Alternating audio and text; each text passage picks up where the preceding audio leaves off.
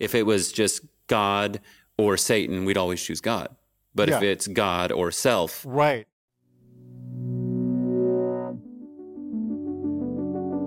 Hey everybody, welcome again to another episode of Kettering Connect, a weekly video cast where we hang out every single week for about, 15 minutes or so and spend some time in the scriptures, studying, reading, processing, and applying the teaching that is going to come this next week. And so today, in case you haven't noticed, a beautiful young man is sitting here in front of me, Adam Brown, and Adam will be preaching this week, and so he's joining us on Kettering Connect. So thank you, Adam, for being here. Thanks for having me.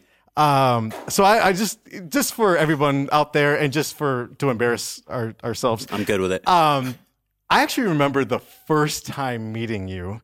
I don't know if you remember, and this is going to make me sound like a complete creeper. I'm interested to see where this goes because I probably don't remember. Okay, right. Well, and that's probably good for everybody. It was 1997. Couple years ago. About 23 years ago, which automatically tells everybody how old we are. Tacoma Park, December.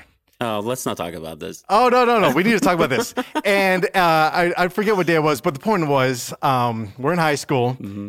I'm wearing a blue jersey as a member of the Hinsdale Hurricane basketball team. We're about to play the AAA Aardvarks. Yeah, right? weirdest mascot ever. Don't know how we came up the with that. Aardvark? It's two A's and then three A's, AAA, I guess, is what they... Atlanta Adventist Academy Aardvarks. Yep. So it's really like a lot of quadruple A's. Yep. Anyway, whatever. So we're playing the Aardvarks, and Adam's cousin... Actually, no, at the time, I think there was just one. No, maybe Brian was there too. Adam's two cousins, Jared and Brian, were both on my team, and they were kind of giving us the scouting report on these Brown brothers, Adam and Royce. Yep. And so they were telling us about you and your play and blah, blah, blah. And so I remember my coach actually asked me to D you up. And I went in to D you up, and I think it lasted about 15 seconds. And then he called me out. He's like, nope, switch him out. I'm sure it was more like 30. Maybe. Okay. So anyway, in case you don't know, Adam was a baller. And then, so that was in 97, and I don't forget what happened, but whatever, that was that basketball tournament. No, you guys won. My cousin will never let me forget. We did. We do have a very large trophy from that tournament. So you do remember. Okay, good. But then 2 years later, it was actually August of 99. And I'm a freshman at Southern Adventist University, and I'm in the 1 p.m. Don Leatherman Greek class, right? Monday, Wednesday, and Friday. And I think it was a Monday, or maybe it doesn't matter. It was the first day and Dr. Leatherman is doing roll call, right? And he goes, Brown, Adam. And then I hear your voice, right, from, the back over there. Like, definitely the back. Dude. Well, right. And I was also in the back. I was like, dude, this guy is not only a baller, and he's a scholar. Like, man, so just so the world knows, I've had a man crush on Adam for about 23 years. Appreciate that. And so anyway, and he's preaching this week. So there you go. That's probably long and awkward for everybody. Anyway, so who are you? So I know a little bit about you. I think we got here about the same time, right? Summer of 2016. So I came here to be a pastor. Why'd you come here? So I work at Kettering College. I came here in August of 2016. Ohio was not the first choice. That's what everybody says. Right. And so Victor Brown, which all of us know, he's an elder here at the church. He recruited me pretty hard a couple of times. Yeah. And the last time, just felt the Lord calling. And so my wife, Jessie, my two boys, my younger son, Henry, was literally about this long. He was 3 weeks old. We sold a house. Bought a house. My wife had never seen the house. That's a whole different sermon for another and time. You're still married. Right, exactly. So that also tells you something. Okay, good. So we moved here. We've been here almost 4 years now. It's been an exciting time. I work at the college. I get to oversee enrollment, oversee student affairs. But really what I want is for our students to meet Jesus and see this life calling of healthcare and sharing God through healthcare. And so it's been an exciting time, a different kind of institution. I worked at Southern Adventist University for 11 years. Liberal Arts College is where I went. We hung out there quite a bit. And so coming here, it's been an amazing journey. I love it. I can't foresee ever wanting to go anywhere else. The people in Ohio are literally the nicest people I've ever met. Dude, that's so true. So I love it. A lot of times people are like, Ohio? Why do you live in Ohio? To vacation in nice places. Right, clearly, right. For the beautiful scenery in the vacation spots. But the people are so nice, right? The community is really what I say a lot, and I know it sounds cliche, but honestly, it's amazing. And you did allude to Jesse, but I just, so you know, just so the church family knows, like you and Jesse have been, like when we moved here, we kind of moved here together, but you guys have been like family for Andrea and I, and really appreciate that. So Jesse's an amazing person. We also went to school at Southern. I definitely married up. Everyone knows that. So yeah, as I think we all do. Right, most men. Right, exactly. So, all right. So this week we're in Galatians 4. Super awesome. We've been walking through the series this summer in the book of Galatians, and you specifically are focusing on verses 1 through 7, right? So let's just dive into it. Adam, will you mind reading the first 3 verses, and then we'll kind of talk about it a little bit? So yeah, verses 1 through 3, it says this: "What I am saying is that as long as the heir is a child, he is no different from a slave, although he owns the whole estate. He is subject to guardians and trustees until the time set by his father. So also when we were children, we were in slavery under the basic principles of the world." So yeah, I love this chapter. We've been studying Galatians, and just right away it hits you with, okay, here's what we've been talking about, this righteousness by faith, and who has more or better salvation. I'm a Jew, but what Paul is saying clearly is like, no, everybody's a slave. Right. And so it hit me right away when I was studying this that, okay, we're just setting the groundwork of a even playing field here, that we all are heirs, no matter what the Gentile or Jew. Right. Like a lot of times we like to draw lines, but Paul is clearly like, no, there's no line. We're all in this.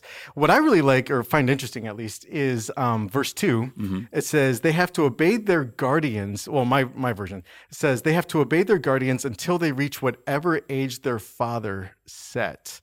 I wasn't 100% sure what that meant, so looked it up. Right. And come to find out, okay, so many of us know, right? So within Judaism, they have a set age for like a coming of age, right? And there's a whole ceremony for that. You know, once you're this age, you are no longer a child. Now you're an adult.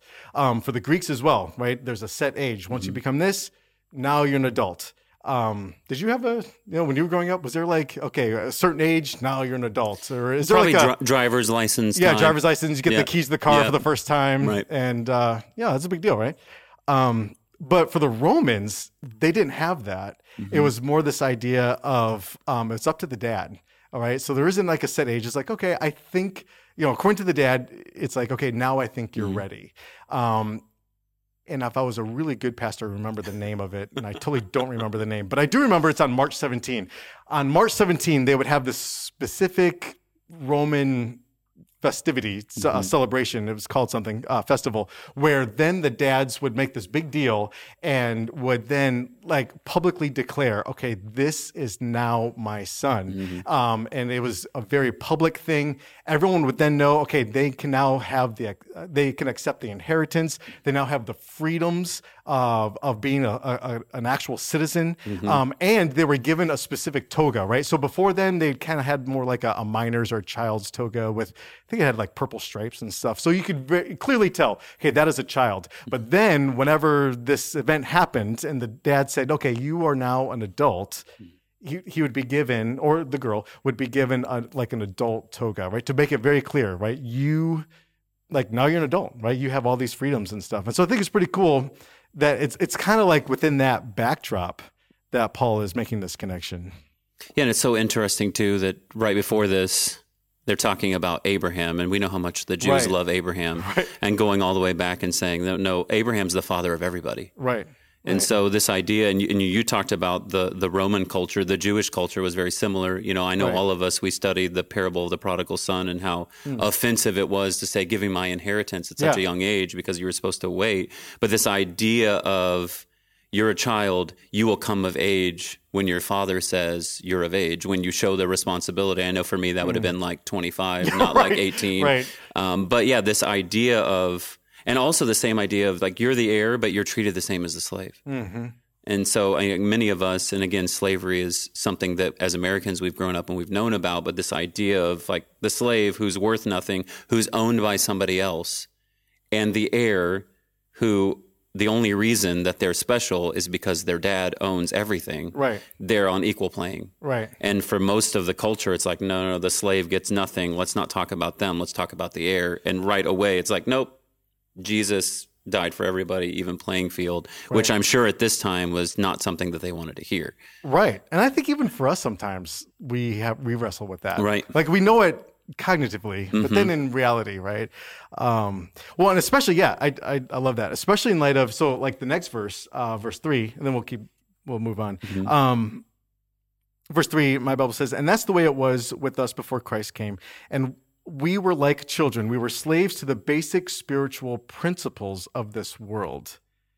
Again, that was one of those things that was like, oh, that's interesting. What does that mean? The basic spiritual principles. So again, looked it up, did a little research, and basically there's this idea, it's called like the ABCs of the universe. And essentially, like we have other words for it, like karma, right? Or like Job, right? Job had all these awful things happen to him. The friends come and they do exactly what they're supposed to do. Sit with them in silence, just mourn, just be in his to support him, just be with him. And then they screw up when they start talking, which is true for many of us. But basically, the friend's idea was this ABCs of the universe. And that is, well, clearly you did something wrong because God is now like cursing you, right? And, karma, same type of concept. And so essentially, that's the basis of this phrase here when Paul says we were slaves to the basic spiritual principles of the world. This idea that, well, no, if you do good, then God will bless you, right? And if you don't, if you're a jerk, if you cut someone off on the highway or whatever, well, then clearly something bad is going to happen. And Paul's like, no, that concept, that's not how it is with Jesus. Right. And this idea, which when I studied, most of the things that popped out to me, and I don't know if it's just because my background, my family is Jewish. And so this idea of the law and their principles, and that if I do good by the law, I will then earn my salvation. Right. And that somehow cheapens our salvation or makes it more impressive that I was able to follow these principles that God gave us, and thus we're special, and thus I can follow all along. Or the basic principles of this world, like be nice and nice things will happen to you. But if you're a jerk, bad things will happen to you. Right. And how much do we as human beings, we think, well, the nice people have bad things happening to them and the jerks have good things. So this whole idea of the basic principles of the world, they're not right anyways. Right. And then God's law, which was never made to earn salvation, that's where we've been at now. And we're talking about this and this idea of slavery. We're slaves to sin and we're slaves to the law or the basic principles of this world, unless the Son came and took our spot, which we'll get into in the next few verses. Yeah. Okay. So let's get into it then. No, it's really interesting. Yeah. Okay. So I'll just read from 4 to 7. But when the right time came, that's so interesting. We should go back and talk about that. But when the right time came, God sent his Son, born of a woman, subject to the law. God sent him to buy freedom for us who were slaves to the law, so that he could adopt us as his very own children. And because we are his children, God has sent the Spirit of his Son into our hearts, prompting us to call out, Abba, Father. Now you are no longer a slave, but God's own child. And since you are his child, God has made you his heir. So, anything kind of jump out at you about that? Or well, it's just so interesting as humans, our concept of time. Right. And this idea of, especially for the Jews, like they've been waiting their entire lives for the Messiah. And then us now, we've been waiting our entire lives for Jesus to come back. And I know for me, I've heard it my whole life, Jesus is coming soon. Right. Well, the idea of soon for God and the idea of soon for us. And so but when the time had fully come, God sent his Son. That time, his timing is perfect. Right. But the Jews, they missed it anyways. Right. So even with this perfect time, and it goes back, into those next couple of verses about that. But yeah, God's timing. I know for me in my own life, I'm such an impatient person. Even if I was a Jew, I'd have known all the signs, but Jesus came and he didn't look and smell and act in whatever the way I wanted him to. And so, Well, and that's like the narrative of Scripture, right? How many times, you look at any of these people, Noah or Abraham even, right? And, or Joseph, it seems like God's timing, it's always different than ours, like always, right? And you've worked with kids for a long time, high school kids, college kids. A lot of times the question is, well, I'm looking for a sign. Like, how do I know God's timing? How do I know? Right. And no, it's definitely a challenge, right? But he's always up to something, right? And it's usually way outside what we're thinking. And I also think, I also feel like it's also connected to the previous concept of, okay, well, you're now an adult, right? You can get that adult toga, but it's up to how the father sees, like, are you ready? Mm-hmm. And then it's like, okay, now you're ready, but it's not ready based on the child's actions. It's based all on his own actions. Okay, now you're ready because of the son and what he's doing. So anyway, I thought that was pretty cool. But yeah, God's timing is so interesting. And then anything else? I like verse 5. God sent him to buy freedom for us. I thought that was interesting because sometimes when Paul uses this word like purchase or to buy, like in English, it actually means, okay, there's like a cost. And then let's say it's $10, you pay, the Greek concept is you pay more than the cost. So if it's cost $10, you're actually paying like $30. It's more than the more. And so I actually thought that's what it was, but it's not. It's actually more along this idea of rescuing. God sent him to rescue us who were slaves of the law so that he could adopt us as his very own children. Any other that thoughts on idea, that? I know when I was studying it, the idea of, in the Greek, to buy up, to buy all, buy it all up. Right. And this idea, especially for the Jews, that, well, I don't need God to buy it all up. I'm going to earn my salvation. Yeah, right. And so then Jesus came and he fulfilled the law and he fulfilled our punishment by him taking our spot. And now we've gone right back just, 30, 40 years later. And now the Jewish people are trying to move the Galatians back towards this idea of you can earn your own salvation. Because you can control that. Right. And that the metaphor nowadays, and thinking about Seventh-day Adventists, as I grew up, this idea, and my father-in-law asked me a couple of weeks ago, like, do you believe the Adventists are the remnant church? And I honestly, I don't know how to answer that. But as growing up, I think that a lot of times we have felt like we're the church to share the truth of God, and that somehow we will have an extra notch. I was talking to my dad this weekend, and he said, his mom, when he was a kid, all right, we got to go witness because you got to get those extra jewels in the crown. And what Paul is saying is like, that's not it. That's not it. Yeah, you've got righteousness by faith, and that's how you get salvation, not righteousness by self or by works. And it's just so interesting. It doesn't matter which book that Paul's writing about. That's the same theme as we're going through. And Satan does such a good job of putting, because I think a lot of times if it was just God or Satan, we'd always choose God. But if it's God or self, right. And when we think that somehow we can earn salvation, it puts the focus on us instead of the focus on God. And I just found that, especially when we're talking about slavery here, like there's nothing that a person could do really to get out of slavery unless somehow they could buy themselves out. And what God has done here is he bought us all out. And now we're on this equal level as Jesus because Jesus bought us. Right. And it's that idea of, I know for me personally, the struggle has always been, I have to get good enough to then receive. And what Paul is saying is you will never be good enough. Yeah. God is good enough. Your most righteous acts are like filthy rags. And it's interesting you brought up this idea back when I was back like 6 years ago when I was a teacher, taught high school Bible. It seems like all of the temptations, like throughout Scripture, and even just in regular life, even going back to Genesis, all temptation really comes down to one question: do I trust myself or do I trust God? And so it kind of goes back to what you're saying. Yeah. That's really the temptation. Am I going to trust myself and what I do or don't do on Saturday, or what I eat or not, or what church I'm connected to or whatever, or do I just trust God with it? And ultimately, trust, I think, it's so hard, but it's based on a relationship, right? Without any sort of relationship, like it's hard to trust, right? So anyway, good stuff. The last thing I just thought was interesting with this, and I'll just briefly say, is in verse 6, and because. So good. And because we are his children, God has sent the Spirit of his Son into our hearts, prompting us to call out, Abba, Father. I know we've talked about this before in church, right? But Abba, the Aramaic, that's like that's like the English equivalent of like dada, right? Or daddy. Do your kids still call you daddy? Yeah. My kids have gotten away from it. I don't like it. They're too cool now. Yeah, Mine are younger than yours, so maybe it's Father. Right. Yeah, no. So the boys, Noah and Ben, they call me Dad. And I remember when that transition happened, I didn't like it. Like, yeah, it seems too formal. Yeah, I like it. So Adeline, Addie, she still calls me Daddy. It's like, oh yeah, let's hold on to that. But I think it's amazing, right? That we call him Daddy, right? He has this relationship. It's just Daddy, right? It's personal, it's intimate.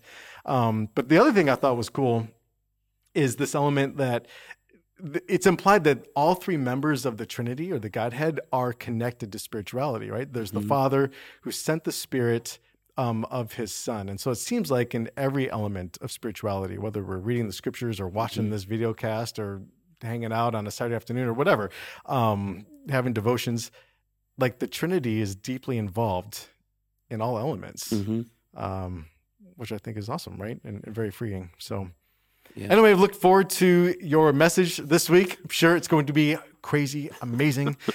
So anyway, thank you, Adam. Yeah. Will you close us out? Absolutely. Father, we thank you so much for being our Father, for being our Daddy, being our Abba Father. And Lord, it's freeing to know that there is literally nothing that we can do to have a saving relationship with you. You are the one that saved us. And we have that righteousness by our faith in you. So that relationship comes when we know what you've done for us, we accept that, and then we live our lives in that freedom. And Lord, I just ask that you send your Spirit throughout this week, throughout this unique time, that you really move our hearts to understand that our righteousness comes from our faith in you. Lord, bless us. And Lord, we are desperately hoping for your soon return. We ask these things in your name. Amen. Amen. Amen. Thank you again, Adam, for being here, for your leadership at our church, the new church board chair. Yeah, right? No pressure, right? Wow, right? So, but you're super involved in our church and have been ever since you got here. So really appreciate you and Jesse and being here. And everyone watch the message. I'm sure it's going to be amazing. And if you need any golf lessons or basketball lessons, he is the one to go to. Thanks so much for watching, and we'll see you next week.